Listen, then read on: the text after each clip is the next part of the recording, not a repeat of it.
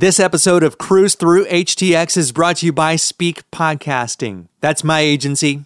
If you've ever wanted to launch a show, be a guest on somebody's show, or turn your episodes and appearances into scroll-stopping videos, then look no further than Speak Podcasting. Email me now. I'll work with you. Freddie at speakpodcasting.com. SPEKE podcasting.com. Today, I'm joined by Head of Production for the Houston Ballet, Michelle De Los Reyes. As you know, the Houston Ballet's The Nutcracker is now playing at the Wortham Theater. That last date is December 27th. During this conversation, we discuss the challenges and rewards of producing The Nutcracker. She highlights the stamina required to get through the long run of performances and what happens when you have sick performers. All this and more. Learn more about The Nutcracker and plan your visit at houstonballet.org. Hi, I'm Ed Sheeran. This is Bruno Mars. Hey, it's Katy Perry. This is your man Flo Rida with Freddie Cruz. This is AJ Mitchell with Freddie Cruz. Freddie Cruz. Freddie Cruz. Tell you go pick Mr. 305 and you already know what it is. My name is Freddie, and it's time to cruise through HTX. What is the hardest part about producing The Nutcracker? Truthfully, I think the hardest part comes once the show is open. The Nutcracker is the production that we do that runs the longest. We do 35, 36, 37, depending on the year, performances. And a lot of those performances are 2 shows a day, back to back to back to back. So truthfully, the hardest part is just kind of having the stamina to get through the whole run. What happens when somebody gets sick? Like, do you have backups of backups of backups of backups? Or with the dancers, there's a lot of built-in coverage. Sometimes later in the run, it gets a little dicey, even with the large number of dancers there are. But with our crew, it's a little scarier. We do have our stagehands work with the local union, the IATSE union, and so they're great. If one of our stagehands gets sick, they'll send us somebody who's qualified to cover, and they can usually integrate pretty seamlessly. But we do have 2 stage managers. And if one of them gets sick, hopefully the other one hasn't been around them and does not get sick, because they're really the only people we have backstage who could call the show. And then we do have a handful of assistants, like deck assistants, kind of not full stage managers, but they help with the stage on the deck. And we have, depending on the year, 2 to 4 of those people. And they do provide us a little bit of coverage backstage between the person that's calling and the stage crew that's running it. So there's some coverage, not a whole lot. We just try and take really good care of ourselves and keeps ourselves healthy. I see a spin-off classic right now in the making. I'm visualizing this right now where you have a deck assistant who's dressing up in a Nutcracker costume and going out because there's an emergency, and then falling over in the Nutcracker costume onto the orchestra, and the cymbals crash, but then the crowd goes wild, and then all of a sudden you're a global sensation. That would be crazy. Thankfully, people who work in production oftentimes don't like being on stage. That's why we're kind of behind the scenes. So thankfully, if we have kind of emergency coverage, our ballet masters, who are the people that teach the ballet to the dancers, they'll pop in an emergency and cover those things. So we can stay in the dark doing our things without eyes on us. Well, that's good for you. I want to ask you about, your role as the head of production and your team, and for people who are like me and not well versed in the cultural arts when it comes to ballet and this kind of production. How far in advance are you working to get something like this produced? Yeah, it's interesting because with Nutcracker, which is something we do year after year after year, we kind of, in some ways, never stop working on it. For instance, my team, we've been open for a couple weeks now, and my team just had a meeting last week to talk about all of the things that have happened so far that we need to make sure to address next year when we pull it back out. So we do kind of have this year-long conversation and planning about next time we do Nutcracker, what needs repair, what didn't work, how can we make it better? But as far as actual work, the show opens the day after Thanksgiving. And then about 2 weeks before that, the crew all loads the show into the theater. And then 2 weeks prior to that, we spend at the warehouse prepping the show. So pulling it out, doing all of those things that we wanted to address from the year before, making sure pieces are in good shape, that nothing has, gotten damage or decay or whatever over the year that it's been sitting in our warehouse. And so I guess about a month before we open, we start actively working on it. How do you keep the Nutcracker's hair and mustache and the beard? How do you keep all of that in shape after it's been locked up in a warehouse? I mean, is that even a thing that y'all are concerned with, or is it just like a little frou-frou and then you're good to go? Yeah, we actually have a team of wig and makeup crew that are excellent. We keep all of our stuff in our warehouse, but the warehouse area that houses our costumes and wigs and things like that is climate controlled. So that really helps it stay in good shape. You don't have the humidity and the heat kind of wearing those things out, degrading the glue, things like that. But even in climate control, over years and years, things start to break down. So they'll pull it out and assess it. Like, is it good enough that they can just wash it and refresh it and maybe freshly style it? Or is it something that we have to replace for this year so that it looks good on stage? What do you find to be the most rewarding part of producing a show like this? Yeah, that's a good question because, it's funny, every year Nutcracker comes around and anybody in ballet is like, well, it's Nutcracker time again. We do it so many times through the course of our careers.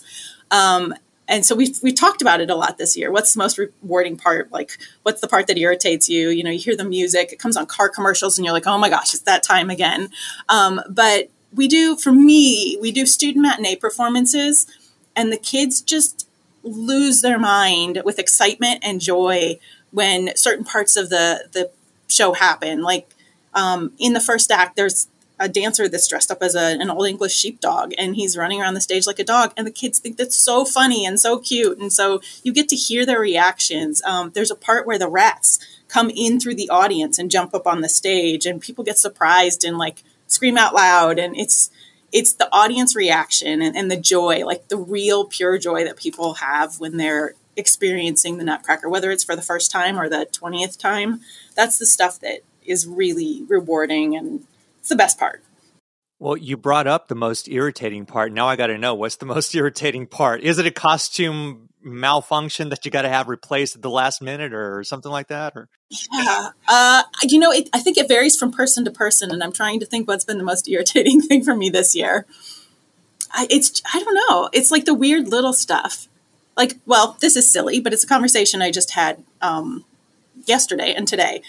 In our backstage, we have so many costumes in this ballet and so many performers that we can't just use the standard dressing rooms at the Wortham. We actually have to put up these tents, like these nylon tents that are like the pop-up cover tents that you have outside when you're camping or whatever.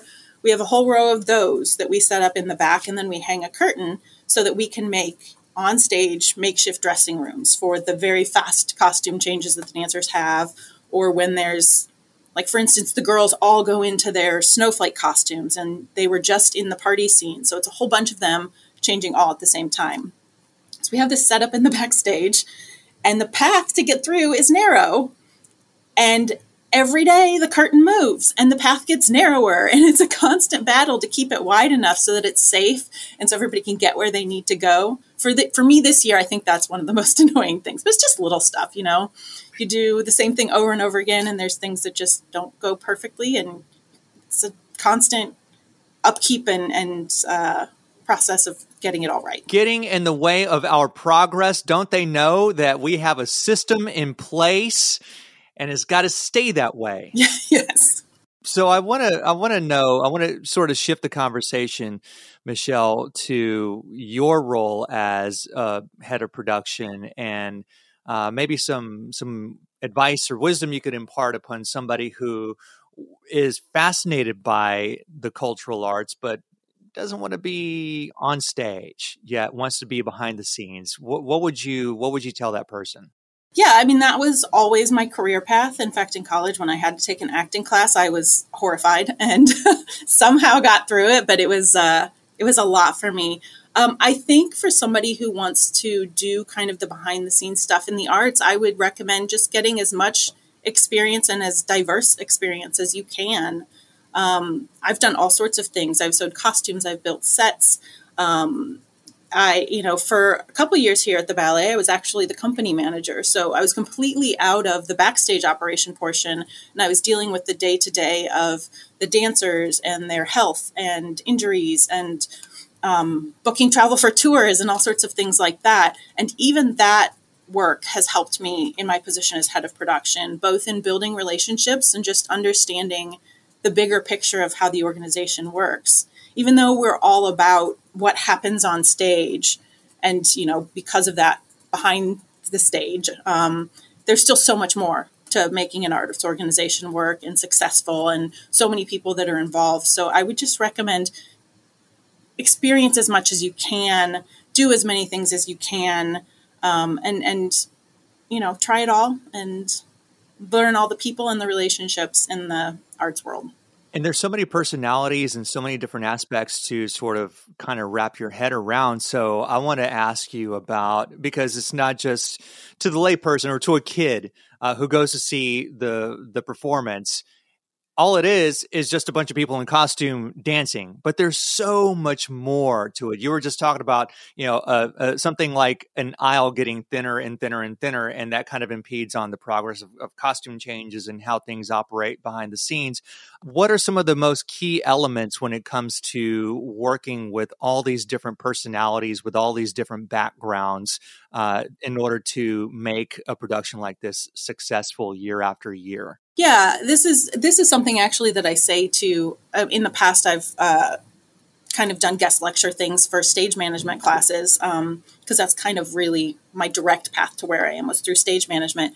I think being really understanding as understanding as you can about what everybody else is trying to accomplish. We all have the same ultimate goal of putting the show on the stage, but we don't see the day-to-day of the why and the how for everybody else's part.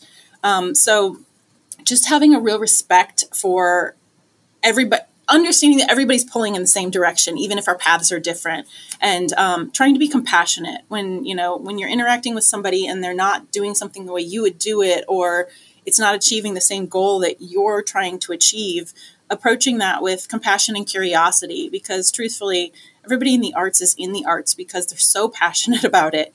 Everybody loves what they do. Everybody wants to do the best that they can do. That's what drives people that work in the arts. So really approaching it with compassion and curiosity, and trying to, bridge those gaps. I guess that's the phrase I was looking for, so that we're all, pulling in that same direction. I feel like Staying Alive with John Travolta doesn't do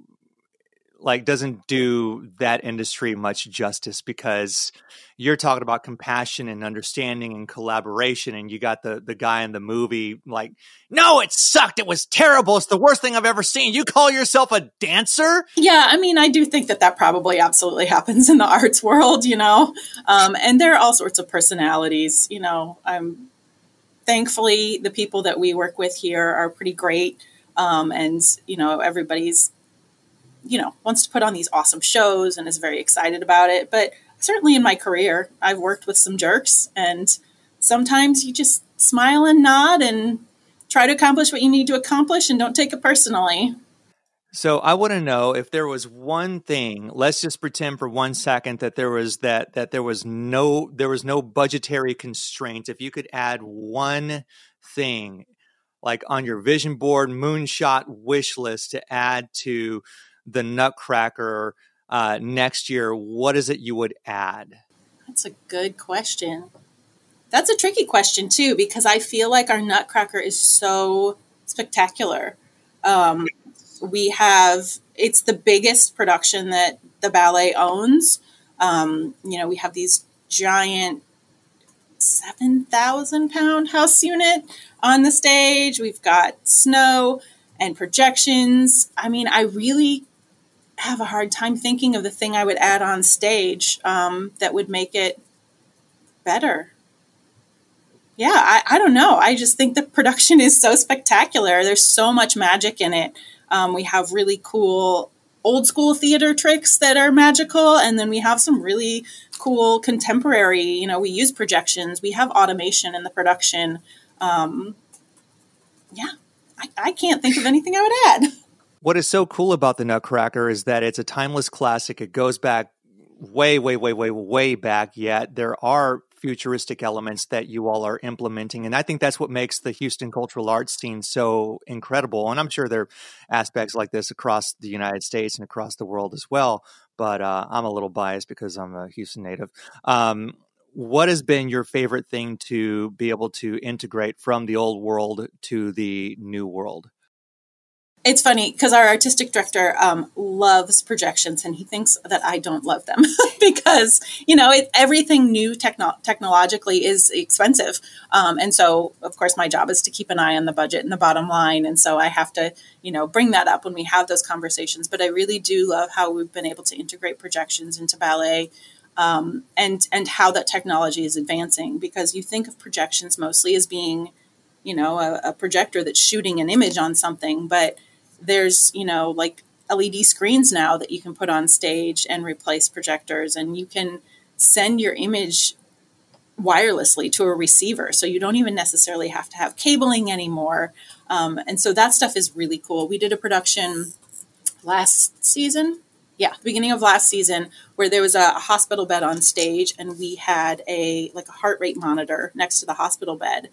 And we were like, how are we going to do this? We can't have a cable running across the floor. And so we ended up hiding the battery in the hospital bed and having a wireless receiver, so we could send the image of the heart rate monitor to the screen next to the bed and still keep the floor clear for all the dancers and keep it safe. And I know that's not like super duper cutting edge, but it's still pretty cool for theater to be able to do things like that. It seems to me like it would also present you with the opportunity to have more space on stage if you were to integrate more and more of that kind of stuff. And there are things that you could play around with that would sort of add to that the sort of old world meets new world experience when someone's watching. Yeah, stage space is always at a premium with dance. Dancers need clear floor to be able to do what they do. So any way that we can contribute to that with the tech is pretty great. All right, so we are on the cusp of wrapping up this season of Houston Ballet's The Nutcracker for 2024. What do we have to look forward to? Because you all are open year-round, putting on all kinds of amazing shows. Yes. So we have, like always, every time we move into the theater, we have a program of mixed bills, which are kind of more contemporary pieces, usually 3 in a night. So we've got that in the spring and then more towards the summer. But then we also have Stanton's Cinderella coming up. So that's pretty exciting. It's a little different take on Cinderella. I want people to be surprised when they come and see it on How, but in a way that's really exciting. Like, I really love his Cinderella. And so that's coming up after the first of the year here in a bit. And that'll be great. For newcomers to the Houston area, what is the one thing they should know, or that you hope, or that you wish that they would learn and understand about the Houston art scene as it pertains to the Houston Ballet? I think, it's interesting because I actually came from outside of the ballet world into the ballet world. And I think people that don't know about ballet have a certain perception that it is maybe elitist or stuffy or things like that, but it is absolutely not. Dance is for everyone. One of the things I love with our mixed bill programs is that they are a little more contemporary, and I know a lot of times things like Cinderella and Swan Lake sell because they're big ballet names, but I always encourage my friends to come to the mixed bills because it's contemporary. It's things you haven't seen. It's fun, like we did a ballet with the Beach Boys music. We've done ballets to the Rolling Stones. So it's really accessible in that way. But even our more classical ballets, the names, Sleeping Beauty and Swan Lake and Cinderella, those are for everyone. I think don't be afraid to come to the ballet. You belong here. We want you here. Come and enjoy dance. It's really a beautiful experience. Love it. The Houston Ballet's The Nutcracker is happening through December 27th. Get your tickets, houstonballet.org. Talking to head of production for the ballet, it is Michelle De Los Reyes. Thank you so much for stopping by the podcast today. Thank you for having me. It's been fun. Hey, it's me. I'm back with a quick little nudge. If you enjoyed this podcast as much as I did putting it together for you, then please leave a review on your favorite podcast platform and subscribe to the newsletter at cruisethroughhtx.com and share with your family and friends. Thank you.